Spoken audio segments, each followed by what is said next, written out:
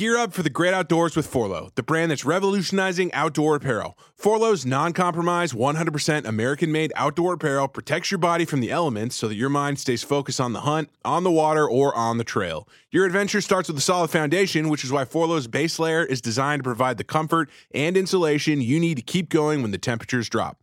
Their uniquely breathable down layer ensures that you stay warm without overheating. And since proper protection goes beyond insulation, the final layer, a waterproof shield, completes the system. From UPF sunblocking material that shields you from harmful rays to polygene technology that masks your scent, Forlo's innovative designs and cutting-edge material ensures that you can focus on the adventure, not the elements. Their commitment to innovation and American craftsmanship will carry you beyond the known and into the unknown, where the journey truly begins. Get the most out of your time in the outdoors and go to forlo.com and use code DailyWire for 20% off your purchase. That's forlo.com, code DailyWire. Bernie Sanders, reacting to a report about the median American rent payment rising by 60% since 1960, sent out a tweet yesterday saying, "This is a crisis. We need national rent control." So here's all I'm going to say about that. I read that and I thought, maybe at this point, it would be easiest if Bernie would just provide a list of the things he doesn't want to control. Just give us that list, because I've lost track of all the stuff he wants to control. It's a list that list is far too long, and we could never keep track of all of it. So maybe if you could just make a list saying, okay, this is what I won't try to control, and then we can assume that everything not on that list is under his jurisdiction. So what would that list consist of? That's what I tried to figure out. If Bernie Sanders or Elizabeth Warren were to make a list of the things they don't want any control over, what would it be? It'd be a very short list indeed. Well, of course, the first thing they would put on there is the border. They don't want to control that. Government spending, don't want to control that.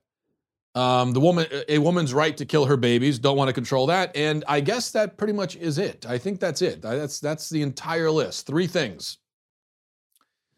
Everything else, though, is for them. So glad we got that cleared up. All right, let's talk about some good news for a change. Good news that also has a negative spin to it so I will, of course, be talking about that as well, because that's what I do. Every silver lining has a black cloud, as I always say.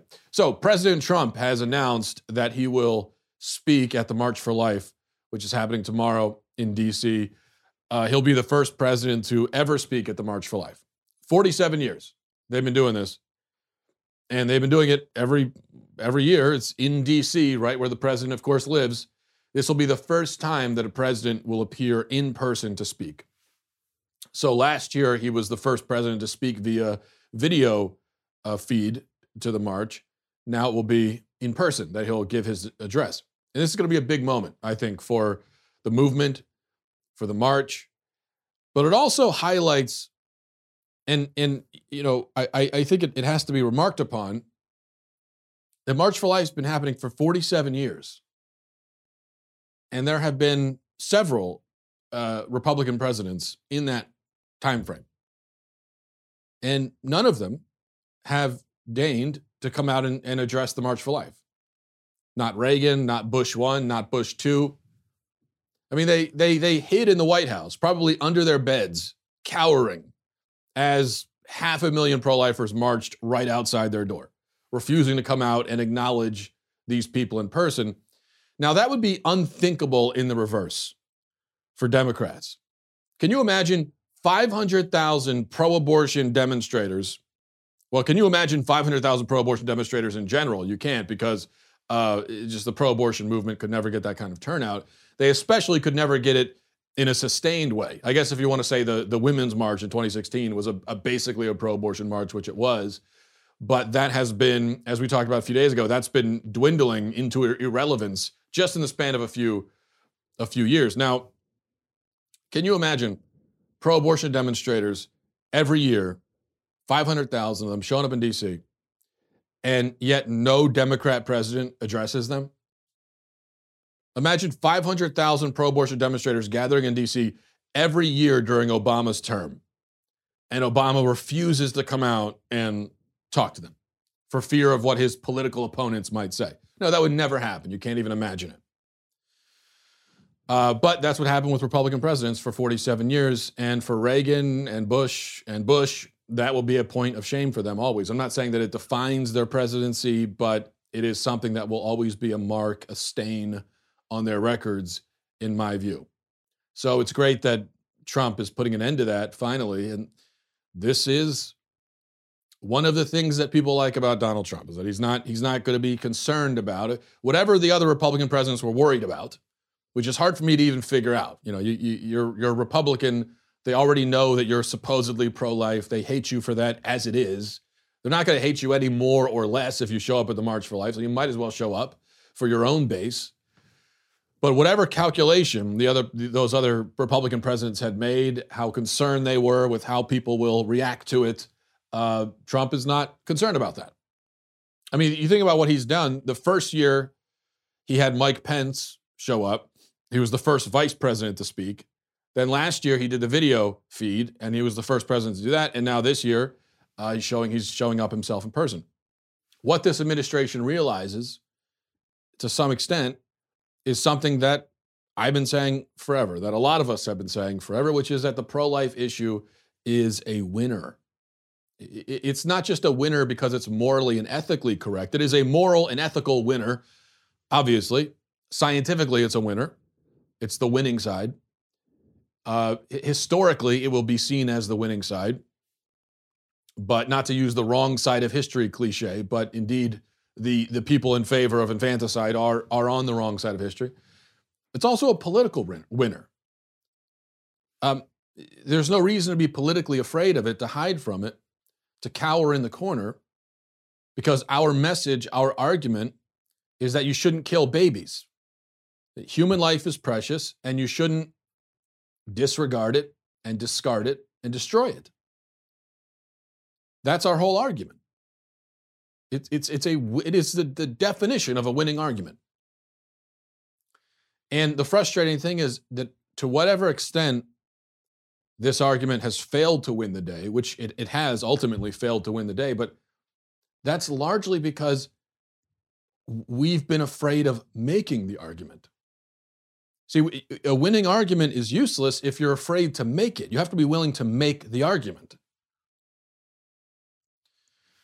Now, you can disagree with the argument. A lot of people do. But our position is not one to be embarrassed by. I mean, it's the opportunity to talk about this and make this argument should be something that any Republican politician is jumping at. They should be fighting with each other. They should be clawing at each other for an opportunity to speak on the stage of the March for Life. I mean, just from a political perspective alone, to have that opportunity to be there talking to a group of hundreds of thousands of people, young people mostly, women, mostly female, mostly young, to be able to talk to, excited, and energetic, to be able to talk to this crowd about the issue of saving babies from being killed. I mean, again, you could not ask for a more winning point. So it's something that we should put front and center. We're not the ones who should be embarrassed by it. We're not the ones who should be embarrassed or ashamed of our position on this issue. And I say that with all the so-called social issues. Gender is the other big one. This is a winner. The argument that men are men and women are women, and that men shouldn't be in the women's locker room and men shouldn't be competing against women in track and field and wrestling and MMA. It's a winning argument. There's nothing that can be said on the other side of it. We have all the points in our favor. But if we are not winning the argument, it's just because we're not making our argument. You could have a really good point. There could be someone screaming at you and saying a bunch of nonsense, and you could have the most devastating rebuttal possible, but it won't amount to anything if you don't say it. If you sit there silently, whimpering and crying, then you're not going to win. So that's why we should be proud of our position on this subject, because it's sane, it's moral, it's rational. It's the other side that should be embarrassed and ashamed, and Trump realizes that. But which is to his credit.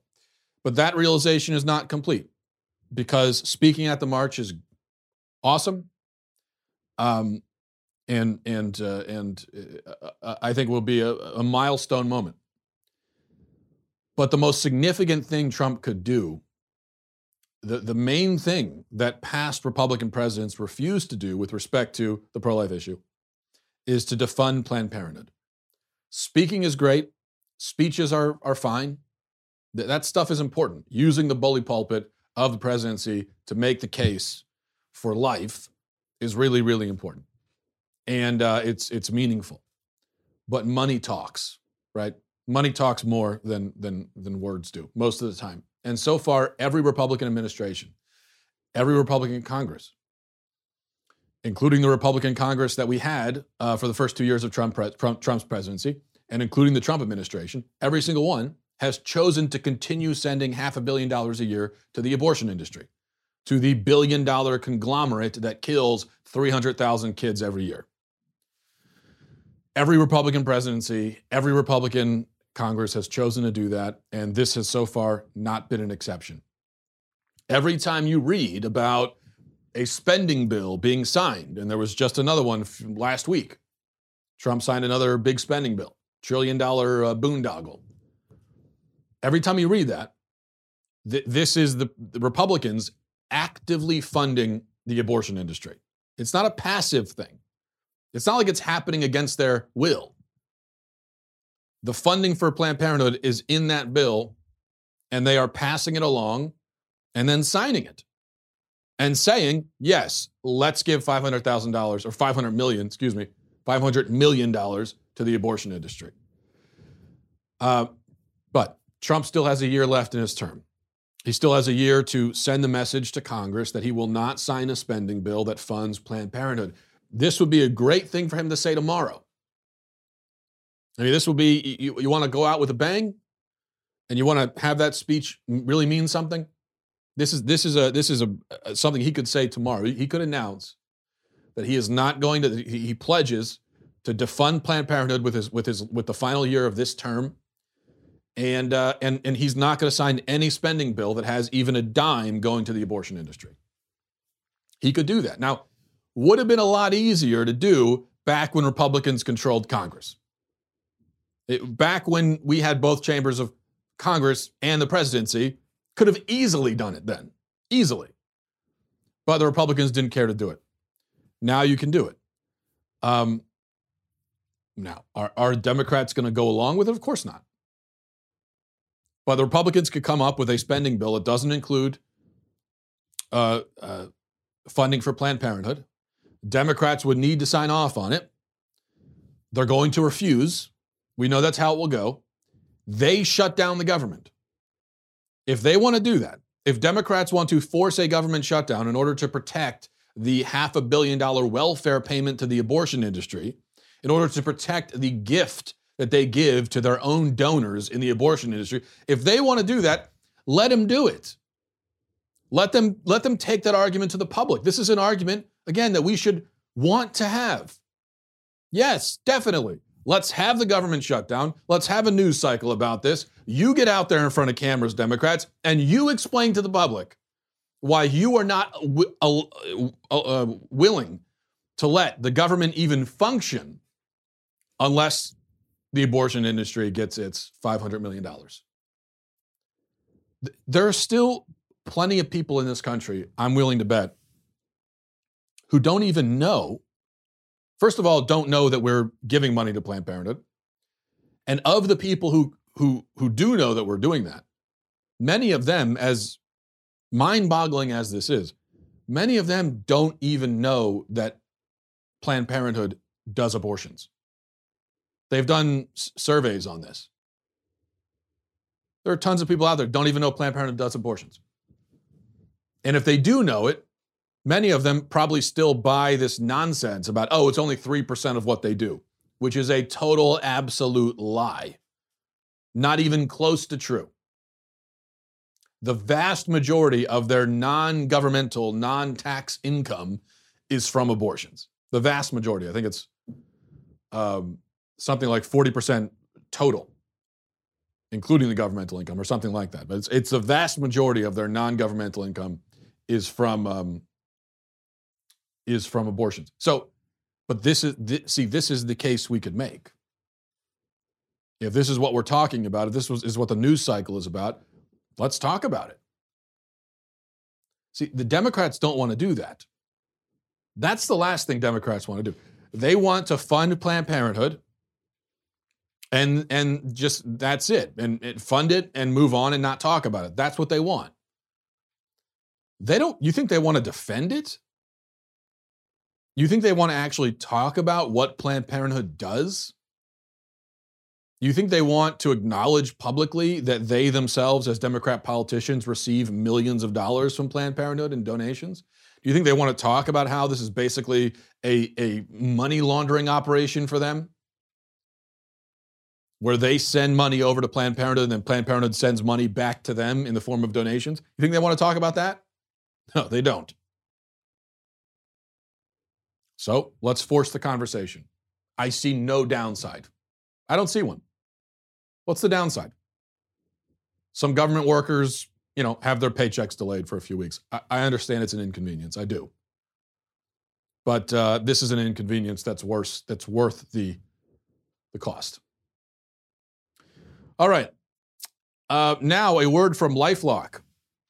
If you want a New Year's resolution that's easy to keep, you can resolve to help protect your identity and personal info with LifeLock Identity Theft Protection. LifeLock alerts you to potential threats to your identity. They see more than what you can see by just monitoring your own credit. This is something we should be doing, of course, and you should sort of be on top of that. But there's a lot that you can't see, like info on the dark web, for example. And if you have a problem, LifeLock's U.S.-based restoration specialists know the steps to take to help resolve your case. After all, only 1 in 5 identity theft victims who had accounts open in their name discovered their theft through a bank or credit card company. And you think about all the others who didn't find out. Of course, no one can prevent all identity theft or monitor all transactions at all businesses, but LifeLock is the New Year's resolution that's not only easy to keep, it'll help you protect what you've worked so hard for.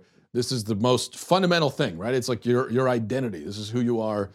And somebody can come in and take that from you. Well, if you want to stop that from happening, and think about all the things that we protect. Well, this is something that we need to protect. Get LifeLock for up to 25% off your first year. Go to lifelock.com/Walsh. That's lifelock.com/Walsh for up to 25% off. Okay, did you know that there's a Taylor Swift documentary film coming to Netflix? If you didn't know, I feel like you should, because it's I'm certainly looking forward to it. The trailer for this Taylor Swift documentary was released yesterday. Taylor Swift fans are really excited about it.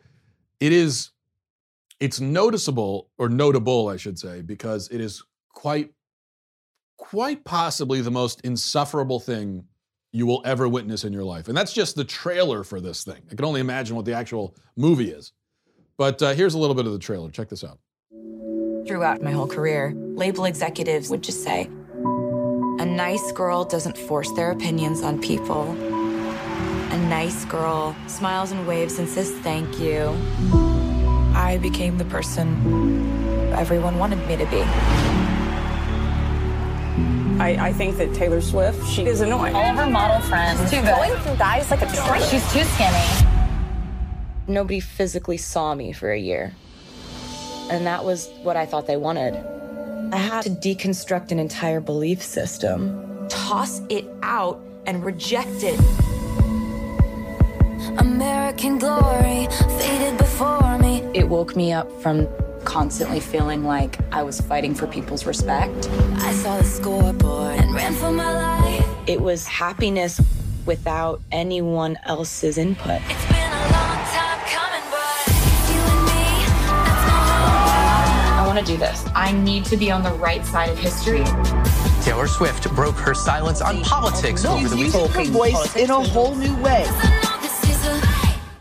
So this is basically Self-Importance, the movie. That's what this is. And the whole plot or point is Taylor Swift heroically, courageously deciding to break her silence and let the world know that she's a leftist. That's what it is. We're supposed to be in awe of her courage. of her courage that she, a celebrity in a left-wing industry, in the midst of a left-wing pop culture, with the left-wing media, she was willing to take a very, very popular stance, a very popular political position, one that would be sure to receive applause and adulation and would make all of her friends happy. Wow. What heroism. What incredible heroism. I'm stunned by it, personally. To be rich and famous, a celebrity, and then on top of that, to come out and say popular things that everybody around you is going to applaud and most of your fans will like. Whew. I don't know if I could do it. I don't know if I would have the wherewithal for something like that. Speaking of heroism, Becca Lewis is a PhD student, apparently, and she's also has a large social media following for whatever reason. She took a rather heroic stance against stay-at-home moms the other day. She was reacting to a tweet from BBC Talkback, which said, let me pull it up. So the tweet from BBC said, we will introduce you to a trad wife, a young woman who has chosen to be a traditional wife, staying at home to take care of the household chores while her husband works. And she is fine with submitting to her husband as he makes the key decisions in their lives. That was the tweet, talking about stay-at-home moms who are basically culturally conservative and take that approach and live that kind of lifestyle. Becca Lewis responds, who needs YouTube rabbit holes when you have the BBC broadcasting literal white supremacist propaganda? And then she follows that up with, for those in my comments who don't seem to know, so-called trad wives are white supremacist women who devote themselves to domestic duties in the service of perpetuating the white race. It is a dog whistle meant to sound less white supremacist than it is. So stay-at-home moms are perpetuating the white race. That's what drives them. And she's got a point, actually, because I can tell you, my wife's a stay-at-home mom, and I can't tell you the amount of times she's come up to me and said stuff like, I have to go do the laundry in order to perpetuate the white race. And it always seemed a little weird to me. But now that I think about it, I guess it might explain why she gets so mad when I put lights in with darks. I don't know. I mean, maybe now it's all coming together. Or maybe actually this argument from Becca Lewis is crazy. Maybe. Crazy for too many reasons to count, but let's start with the fact that this is one of those things that to try to break it down and explain what's wrong, there's no way to fully capture the craziness. But let's start with the fact that white Western culture has been leading the charge away from this kind of lifestyle. So a family that decides to live this lifestyle, a woman who decides to stay home with her kids, which I call it a lifestyle, making it sound like some exotic, strange thing, which in our culture it sort of is, and that's the point. But really, it's not exotic or strange at all. It's very simple. People have been doing it for this is how families have functioned, many families, for since time immemorial, since the dawn of human civilization. But it's a white Western culture specifically and especially and primarily that has been rebelling against this. So a woman who decides to stay home with the kids and be a stay-at-home mom, she is living a lifestyle that is very similar to non-white cultures. So this is still the common way of living in many non-white societies. And what about them? Are they white supremacist? I wonder. See, that's the thing that, and you find this a lot with the left, where they criticize conservative views, conservative lifestyle choices. They criticize that, and they try to pin it. They always try to make it into a racist thing somehow. As tortured as that argument needs to be, they try to make it into a racist thing. Meanwhile, in so many parts of the world, in non-white parts of the world, what they're criticizing is the norm. And so every dismissive and insulting thing they're saying about these white people, they're actually saying about non-white people more so. But of course, what we know is that when you find this from feminists, especially this hostility to stay-at-home moms, it's such a bizarre thing. First of all, to be hostile to it. If you don't want to live that way, you don't have to. A woman who's at home with her kids and is doing the laundry and cooking and taking care of the house and performing. I won't even call it a job. I think sometimes you hear people say, in an effort to defend stay-at-home moms, they say, "Oh no, that's a job. It's more than it's bigger than a job. And it's not merely a job. It's bigger than that, deeper than that, right?" But the people that are doing this, like my wife, they're not hurting anybody, even if you disagree with it. Even if for whatever reason you think it's a horrible way to live. I don't know, can't understand why, but not hurting you, not attacking you. All this stuff you hear from the left about, we have to respect people's lifestyle choices. Yeah, it's completely bogus, of course.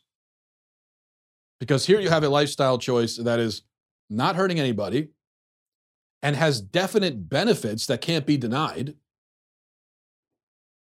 Stay-at-home mom, they're there with their kids. They're able to be a greater influence on their kids' lives because they are there and present more often. That there's obviously going to be benefits to that. And yet you are offended by it. Well, we know where that stems from. It stems primarily from a discomfort and insecurity with your own lifestyle choices. I mean, you recognize maybe at some level the nobility of that way of living. And so you feel attacked by it because you are insecure by the choices that you have made. And turns out you're not so pro-choice after all.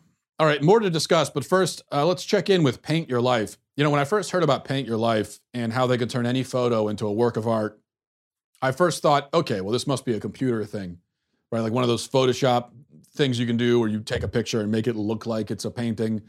And then I found out that no, it's actually a real painting, world-class artist painting by hand. So then my next thought was, and I'm a pessimist if you hadn't noticed, my next thought was, okay, well, then it must be ridiculously expensive. But no, wrong again, very affordable, real art done by real artists. If you want to give then a truly meaningful gift, you've got to try paintyourlife.com. You can have an original painting of yourself, your children, your family, special place, a cherished pet at a price you can afford from paintyourlife.com. This is a true painting done by hand by a world-class artist, created from a favorite photo. I've done this myself. It's a very easy process on your end anyway. All you do is send them the picture.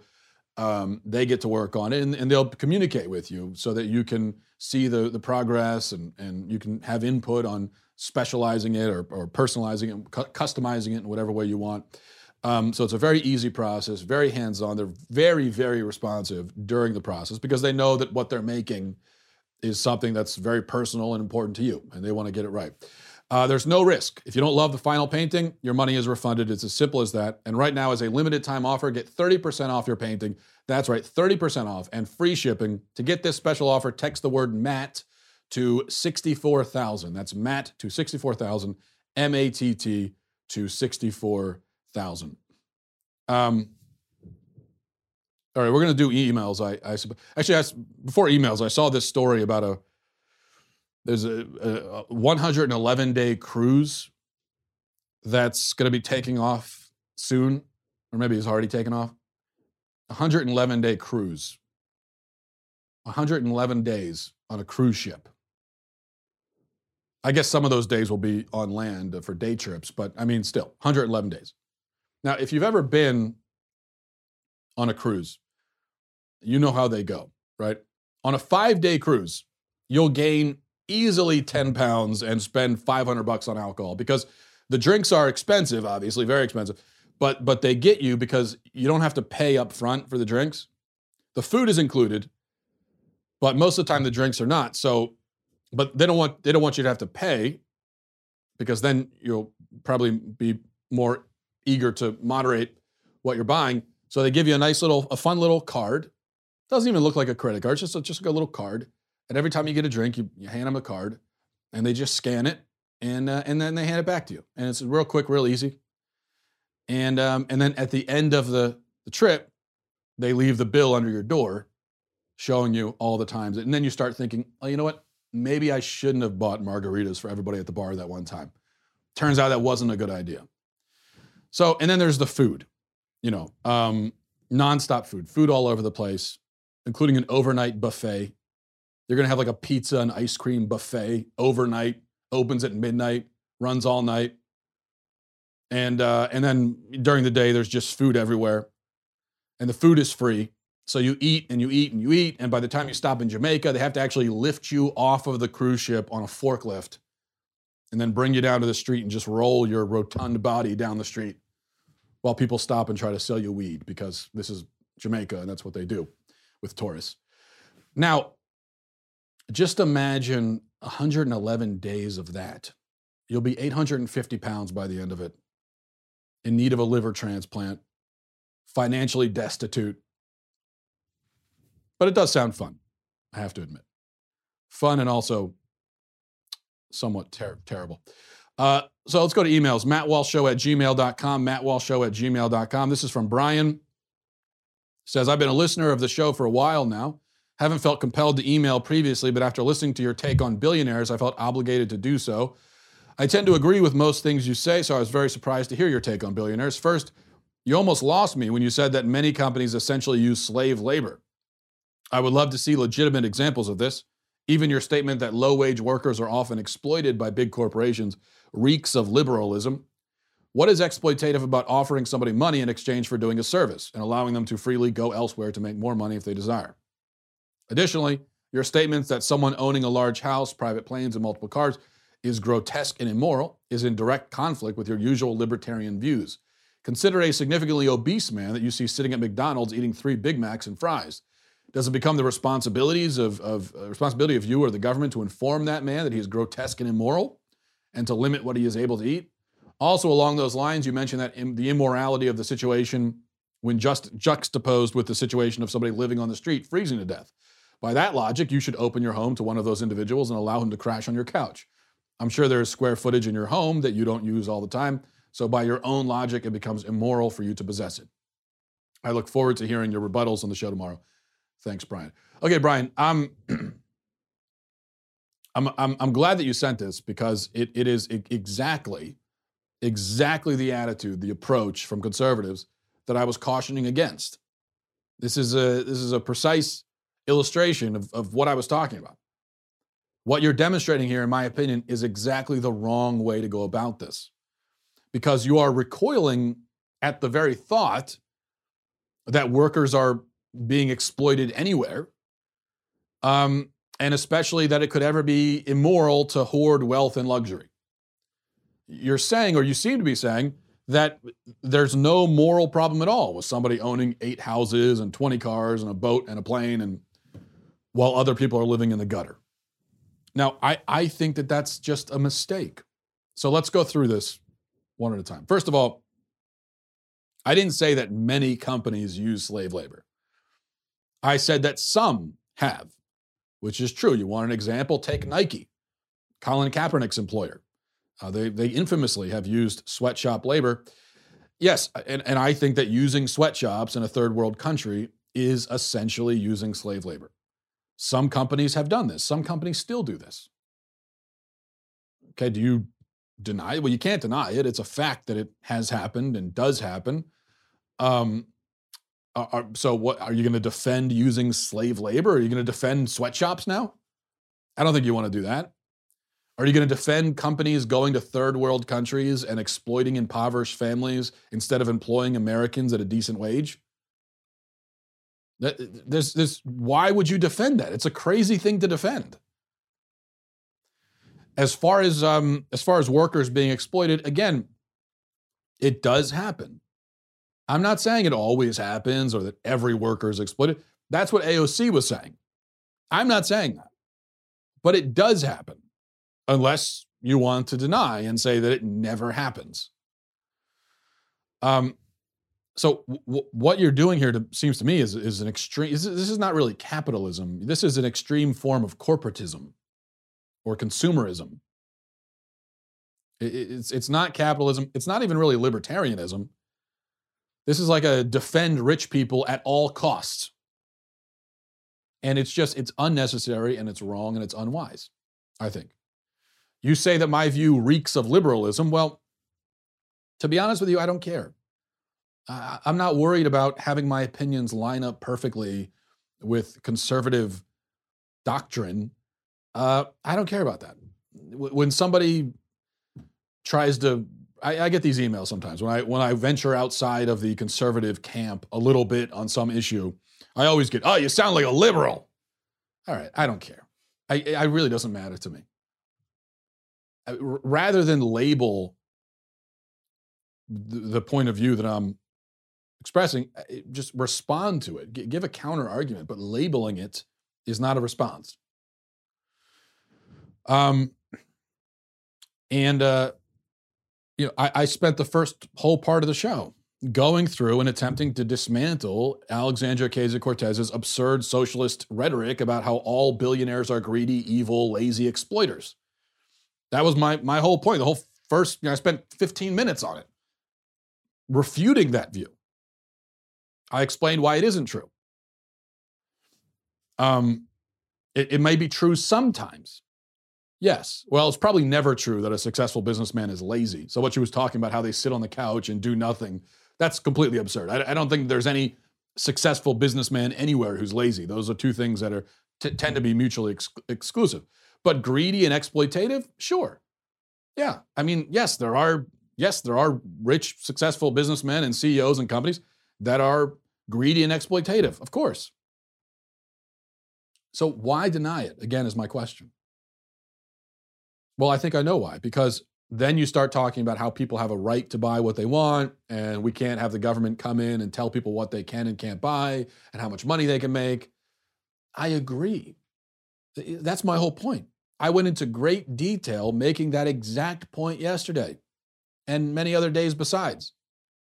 I absolutely agree that the government cannot put itself in a position of saying nobody is allowed to make X amount of money. Here's the limit. You can't make more than that. Or here's how many houses you can buy. You can't buy more than that. I agree with you on that. I said that specifically multiple times yesterday. That was my whole point for the first 15 minutes. So when I say that something is immoral, that doesn't automatically mean that I'm saying the government should get involved. If I think the government should get involved, I'll say it. And I have no compunction about that, as we know from talking about the porn issue. I said, I think the government should get involved. And I made my argument for it. You could disagree or agree, but I'm going to say it. I'm going to be very explicit about it. See, people struggle with this these days for some reason. It's like anytime you call something immoral or say that anything is bad, it's automatically assumed by both sides that you're advocating for government solutions. So the response, anytime you make an argument that such and such is bad, the response is always, well, people have a right to do that. I didn't say they didn't have a right to do it. I'm just saying it's bad. I'm saying it's wrong. You may have a right to do something that's wrong, but it doesn't mean that it's not wrong. And it doesn't mean that we shouldn't point out that it's wrong. Government solutions and talking about how something is immoral and then talking about government solutions, those two things are not automatically paired. They're not the same. Yes, it is immoral, I think, for somebody to be greedy and excessive and overindulgent. It's true that nobody needs a 15-bedroom house and probably nobody should own one. I mean, if the word overindulgent and greedy means anything, it must apply to that. If you're going to tell me that's not greedy and overindulgent, then I'm going to ask you, what the hell is? Or are you claiming that nothing is, that it's impossible for someone to be greedy? It is grotesque and opulent, and if you have the money for that kind of thing, you should be donating. And I'm not saying that if you have a 15-bedroom house, you should have just homeless people move into your home. I'm saying rather than buying a house like that extra money that it sounds like you have to just burn and waste on your own vanity probably should be better used somewhere else with someone who can use it. And I'm not saying you just go to the city and throw cash around. I'm saying, find a smart and prudent way of helping others. I mean, can you really disagree? If you have enough money to buy a 10th car, maybe instead of that 10th car, you should give it to the poor. That's what I'm saying. Am I wrong? Are you arguing that no, actually the morally preferable thing is to buy the car? Or that it's neutral? There's no moral quality to it whatsoever? I mean, of course not.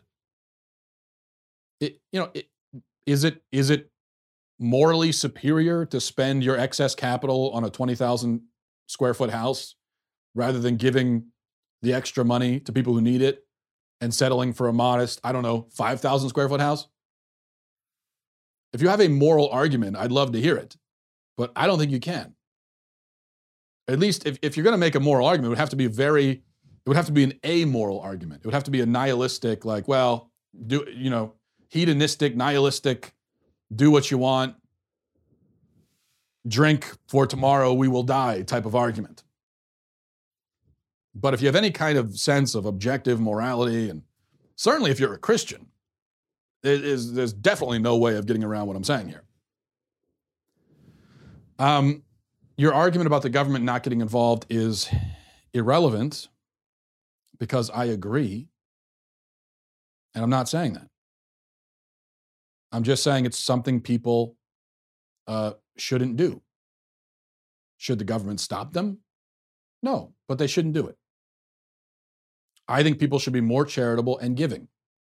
Should be. Do you disagree? Probably not. I mean, I assume you probably agree. People should be charitable and giving. Should the government force it if people decide not to be charitable and giving? No. I'm just saying this is what people should do. The guy eating his third Big Mac, he shouldn't be eating 3 Big Macs. Yes, that is overindulgent. That is gluttonous. That is self-destructive, and it's disgusting. And you shouldn't be eating 3 Big Macs. Should the government stop him from eating the third Big Mac? No, but he shouldn't be doing it. And we should probably be sending the message as a culture that you shouldn't eat 3 Big Macs. That's a good message to send. So part of advocating for freedom, if you're going to have a pro-freedom message, you need to have a moral message too as well to go along with it. It can't just be people should be able to do whatever they want. It should be people should have freedom, and here's what we ought to be doing with that freedom. You're positioning it as though we have to choose between a pro-freedom message and a moral message, as if we can't have both. And this is the thing that's endlessly frustrating for me about conservatives these days. This seems to be the attitude that a lot of conservatives have now, and it's completely asinine. I mean, I don't mean to be too harsh about it, but this idea that all we can do is talk about freedom, and you can do whatever you want, and we're never allowed to say you could do what you want, but here's what you should be doing, and here's what you should not be doing. I think that's a huge mistake. And to be ceding the moral ground to the left is a huge mistake. And for them to be the only ones talking about greed, the only ones pointing out that, hey, there are children living in the gutter, and so maybe you don't need to buy your 10th house. Like, they shouldn't be the only ones making that point, especially because they do always pair it with government control. So our response should be, you're right about the moral part. You're wrong on government control. Here's why. But we can't deny that they're right on the moral aspect of it when it comes to this. All right, more emails to answer. But first, let's talk about my friends at Rock Auto. With the ever-increasing numbers of makes and models, it's now pretty impossible to stock all the parts you need in a traditional chain storefront, physical store, brick and mortar.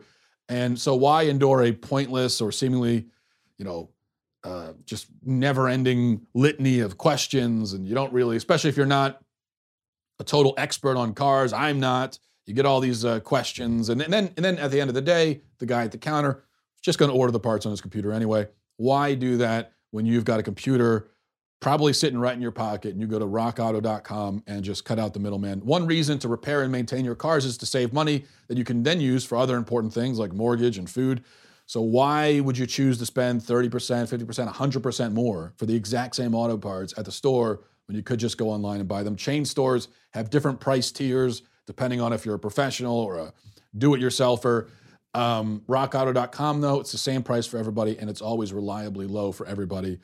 And you don't need a membership. You can just go on, get what you need, and leave. It's really easy. RockAuto.com is a family business serving auto part customers online for 20 years. Go to RockAuto.com to shop for auto and body parts from hundreds of manufacturers. They've got everything from engine control modules, brake parts, tail lamps, motor oil, carpeting for any kind of car that you have, whether it's a real nice classic car or the thing that you drive around every day.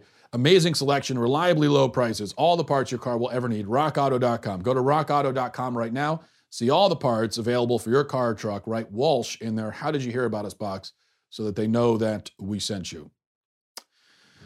This is from Brennan, says, "Oh, wise and glorious Supreme Leader. I finished your January 22nd show and I was quite taken aback after listening to you ramble on about the issue of the rich exploiting the worker, then proceed to provide no solution whatsoever. Please allow me some time to explain. I would like to start by saying I agree with everything you said. Just to paraphrase, the majority of relevant billionaires today did not make the money or did not take the money. They earned it with hard work and innovation. Some are also guilty of sinful overindulgence. No one person or family needs a 20,000 square foot mansion, 3 yachts, 2 planes, etc. The outsourcing of labor to sweatshops in China and using undocumented workers here at home is abhorrent. And finally, yes, it is impossible to pull yourself up by your bootstraps if you cannot afford a pair of boots in the first place." Yes, that is an accurate summation of my point. Thank you. Back to Brennan. So what is your point? Well, that was my point. You just said my point. Were you just trying to make your listeners aware that the world is unfair? Okay, let's just assume we all knew that. Were you trying to say that the billionaires who do these things are morally in the wrong? Okay, fine, but let me ask you this. What law did they break and what law would you implement to solve these problems? Can you tell me anyone that was kidnapped and forced to work for Apple? Should we pass a law that says Bezos cannot buy a 4th yacht? See, Matt, my point is we can admit that these are unfortunate circumstances people are born into and that it's morally unjustifiable for Zuckerberg to live in his castle, but there is not one single law you could present that would not itself be even more unjustifiable. Sure, I would like it if Walmart paid its workers more, but at the end of the day, $8 an hour as a greeter is better than nothing, and these companies make that happen. Well, Brennan, I've already covered much of this in my last response.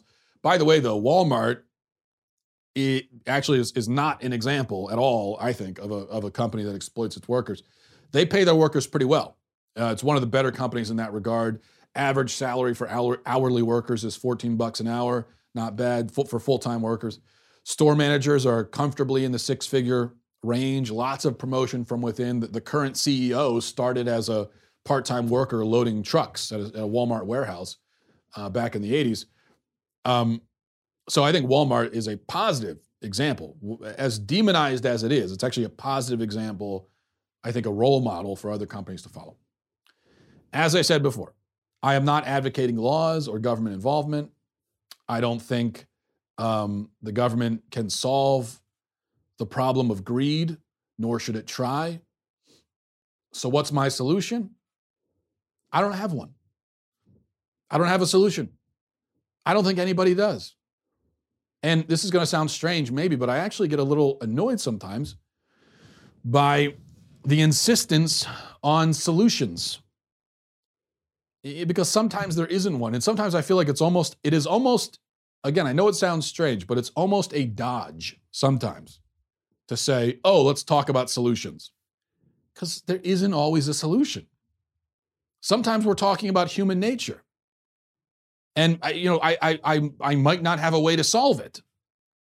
I certainly not an easy solution, not a switch you can flip, not a 5-point plan like let's do this, then this, and this, and then the problem is solved. So maybe there isn't one. But does that mean that there's no point in talking about it? Are you saying that there's no point in ever talking about anything that cannot be solved? I mean, well, you've certainly disqualified all of philosophy, for one thing. Philosophy is all about talking about the nature of reality and of the human condition. Not solutions oriented, not because you're trying to solve it, but just because it is. And we're talking about what is, and there's a real value to talking about what is and to understand what is. So, yeah, you know what, you say that, well, let's assume everybody knows. Everyone doesn't know. You heard my last email. There are a lot of conservatives who would actually deny and do deny, I think unwisely and absurdly, deny that, you know, there is really any real problem with workers being exploited or with greed and you know, overindulgence and opulence and everything. That is in fact denied. And you just heard it. So I think to talk about it, just to emphasize and to explain that, no, this does exist and it is a problem, I think there's value to that. What was something like this, I mean, what is the solution? I guess I shouldn't say there's no solution. There is. It's not a solution that can be implemented from the outside, is my point. And no, there is not a governmental solution, really. But the solution is people just need to act differently, you know?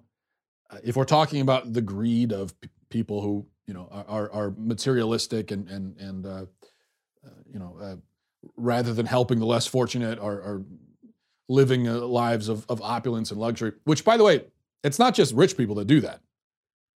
This is very much a vice now shared by lots of people in the middle class, myself included, to some extent or another, you know. But what's the solution to that? I mean, just be better, act differently. Rather than being materialistic and greedy, think more about your fellow man. That's the solution. That's it. I don't think there is any other one. If you're saying, well, what if people don't want to make better choices? Then what's the solution? There isn't one. I mean, we just go back to step one. Make better choices.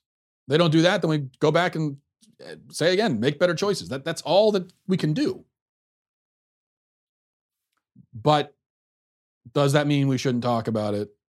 No, I do not think it means that.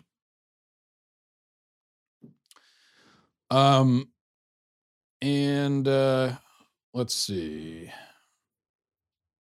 I guess we'll leave it there for today. In fact, though, before we wrap up, if you're a regular listener, you know, we were just talking about the March for Life and Donald Trump speaking at the March for Life tomorrow. But it's tomorrow, by the way. It's not too late. If you live anywhere around D.C. and you want to make plans to show up, I very much recommend it. And, you know, the pro-life issue is something you've heard me talk about a lot because of how crucially important it is. But we know that it's getting increasingly difficult. We know it's most difficult, of course, for the babies that are being victimized and brutalized and killed. And those who speak up on their behalf are increasingly punished. We know that, you know, last year the left went further off the cliff, passing the New York state law that allows abortion up to birth, the Illinois state law allowing partial birth abortion. So the left is getting more and more extreme, entrenching itself more and more on the side, on the pro-death side of things. And in order to protect that position, they are trying to punish, and they're going after us, for example, and they, you know, to try to shut us down, going after our advertisers. And this is not unusual. And we're not the only ones that go through it. Live Action is one of the biggest pro-life voices in the movement.